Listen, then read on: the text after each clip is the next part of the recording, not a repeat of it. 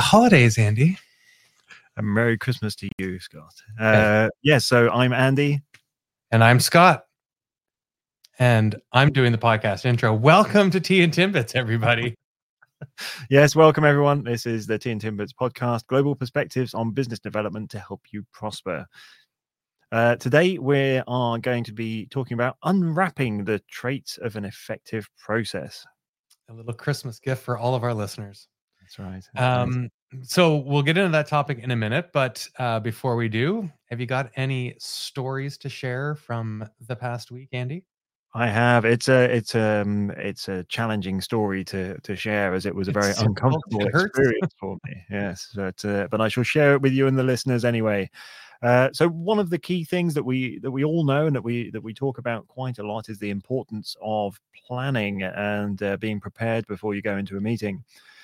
So I was doing a joint sales call with one of my clients' sales people, and we'd aligned a little bit beforehand, just to understand, are you prepared? Do you know what you're going to be talking about? What's the goal of the meeting? And it's like, yeah, it's all sorted. And we get in there, and the customer's listening to him talking, and then asks him, so what is it that made you interested in our company?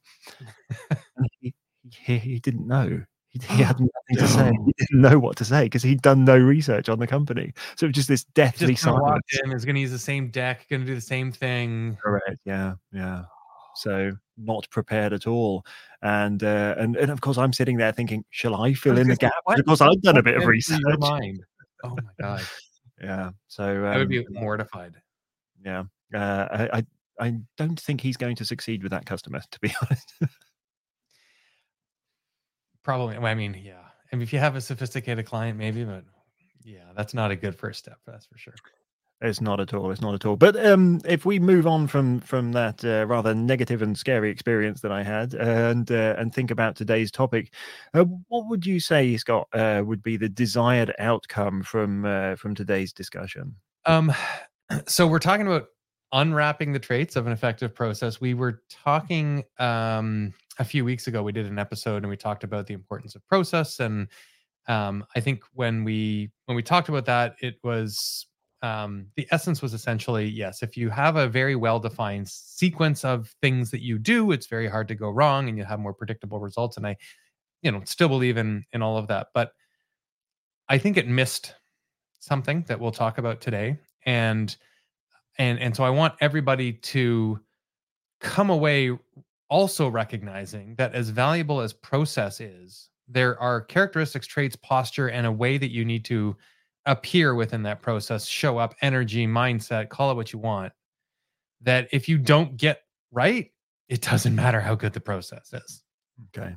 So the desired outcome really is to ensure that people have an understanding that the importance is to have a process, but also to have the flexibility to know when to step outside that process.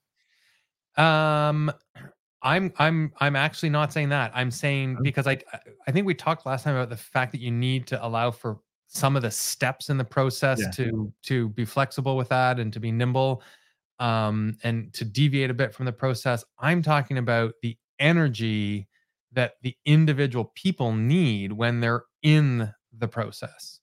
Okay. You can't just rely on the flow chart to get you through from beginning to end. And so I think my observation, hypothesis, coaching here is when we are talking about the importance of process and creating good processes and documenting them and following them, that we miss the coaching on the importance of the energy that you need to have when you are executing the process. Okay, fantastic. Well, that's going to be a very interesting. Am I making sense, or is this just too? No, you really are. You really are. I think it's a very interesting perspective to focus on that. It's almost on the mindset side of things as well. Is to not just be so drawn into sitting within this particular box that that you approach it with that right mindset.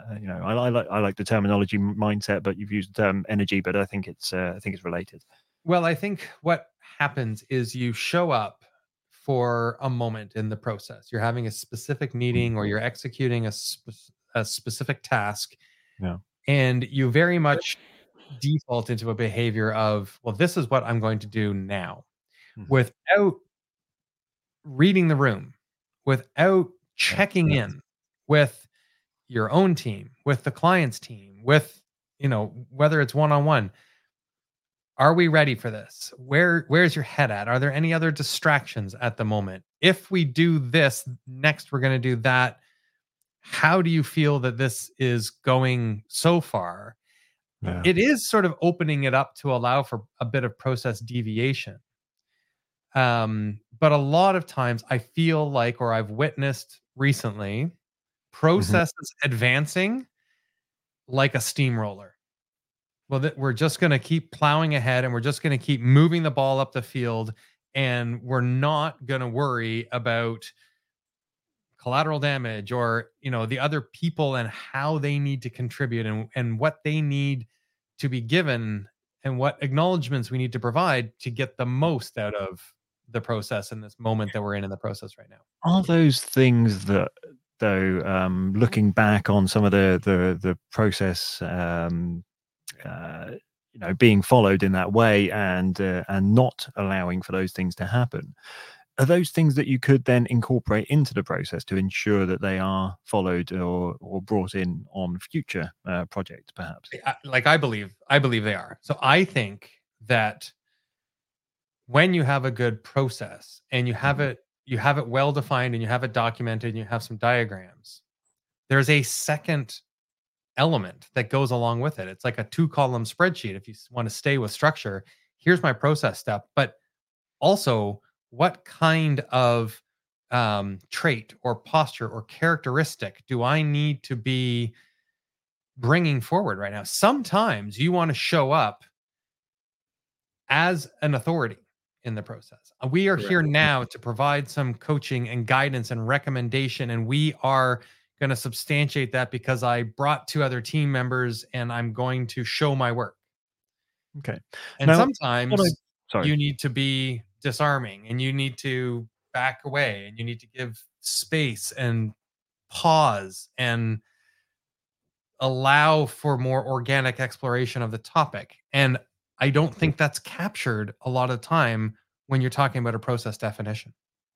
No, I think you are right. It is something that, when we're defining a process, we're almost talking about, first do this, then do this, first do this, then do that, and yeah, as you say, a lot of the energy, a lot of the emotion, a lot of the impact, a lot of the other things around it that make human interactions matter, that make a business flow in an efficient way, are lost by doing that, because people are just going, oh well, CRM says I must do this next, or Right. the process says I must do this next.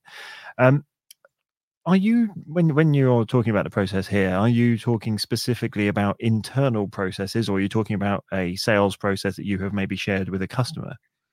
Well, the example that I am sort of reflecting on as I bring this forward is related to some project execution that I was witnessing, and so it was both an internal situation, but it was also in collaboration with a client, and so it was just there was just a bunch of kind of it wasn't as tight as I know that we could do it. And I spent a Mhm. long time reflecting on, well, wait a minute, we did it exactly the way we've done it a million times before. Why did it not come forward properly? And it wasn't until somebody else made a mention of something else going on in somebody else's life that, or some other project that was sort of, I can't remember exactly what it was, but then it kind of made me, it dawned on me. I'm like, we don't have a way, at least in our process, to accommodate for that very well. It relies on intuition, which a lot of people have, but I think you can make it more structured Yeah. than that, and give room for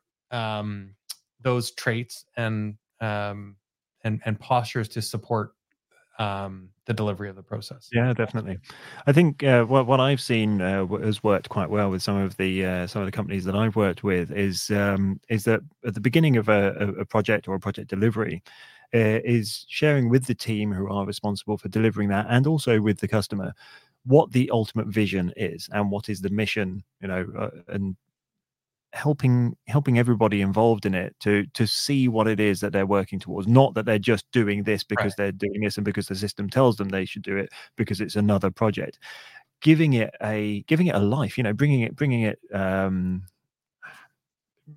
it some character and something that they can relate to, something that they can engage with, something that they can feel part of. And I think that can often really give a sense of ownership to the people involved, and also to the customers to feel like they are part of a journey that they have agreed to, that they understand why they're being asked to do certain things. And sometimes, if you're following a process and you're dealing with a customer, you're going, yes, okay, we want a new whatever it may be, or we want to achieve whatever it may be. And you say, yes, we're going to do that. And then you start your process and you're asking them for certain documents or for certain things, and they'll comply and they'll do that. But sometimes they don't understand the reason behind that. They don't understand why you're being so pushy about certain ones, or why you're so keen to have certain things happen in a certain process or in a certain order. And sharing that process with them, helping them to understand, and the people who you need to interact with, what that vision is, what the mission is in this process, can often help to deliver that in a more fluid way. I definitely think that helps get people on the same page and feel like they're all sort of heading in the right direction. I think you're right that it's a big part of it. And if you just show up in a rote manner expecting to execute today's step, sort of devoid of the context of what came before and why we're doing this and what's coming next, that you're not going to be as successful as you possibly could be.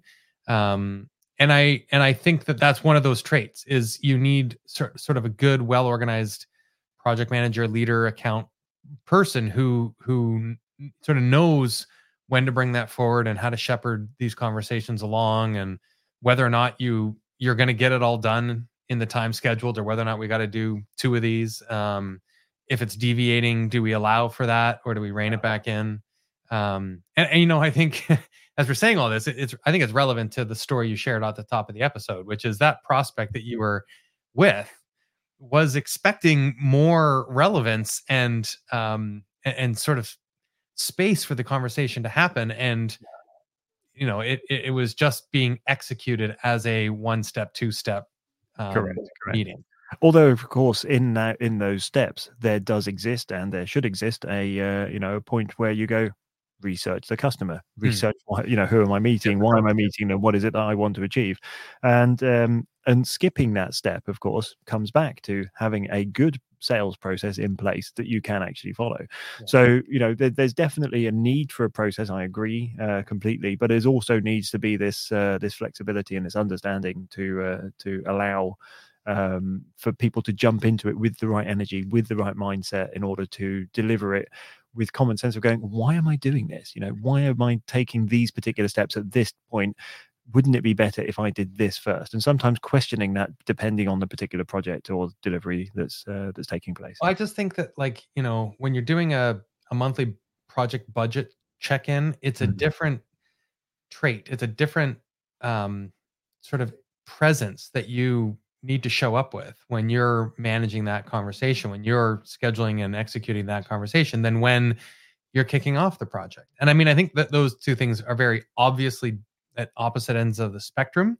But when you're in the middle, I don't think it's enough to just show up for the meeting at the scheduled time without consciously checking in with yourself and going, wait a minute, where do I need to be for this mentally for this step to be successful? And one of the things that the oil and gas industry do actually is before they do anything, they talk about safety, and they focus. Yeah, I've been in some of those meetings. Yeah. And everybody knows the process, everybody knows the thing, and it's but it doesn't matter. They still go through that process of sharing, these are the safety rules, these are the safety procedures. And there's no reason that can't be done in the context of a process, that you revisit that vision, you revisit that mission every time you're having a conversation with a customer or your counterpart or, your colleagues. And you revisit that and you think about, okay, why am I doing this? What is it that I'm going for? What is it that I'm working towards? Because rethinking about that will allow you then to look at those steps that you're following in that process with a fresh mind of going, hang on, are these steps contributing towards us achieving that mission, or are they going towards that vision that we had in the beginning of what we were trying to achieve? There you go. Good chat. Thanks, Andy. I think those are some very good points. And hopefully, if you're listening, you're taking away some of those reflections as well about don't just follow the steps, but make sure you've got the right traits articulated, written down, and incorporated formally into your process to make it as successful as you possibly can. Andy, do you want to tell people how to get in touch with us? Absolutely, yes. So the best way to get in touch with us is to go to our website, which is tandtimbits.com. And there are many ways to contact us and to listen to this podcast, although you're already doing that. So you don't need to have those. You found us. Tell all your friends. Have a very Merry Christmas, everyone. And we'll see you in a week's time. All right. Thanks, Andy. Yeah. Bye-bye.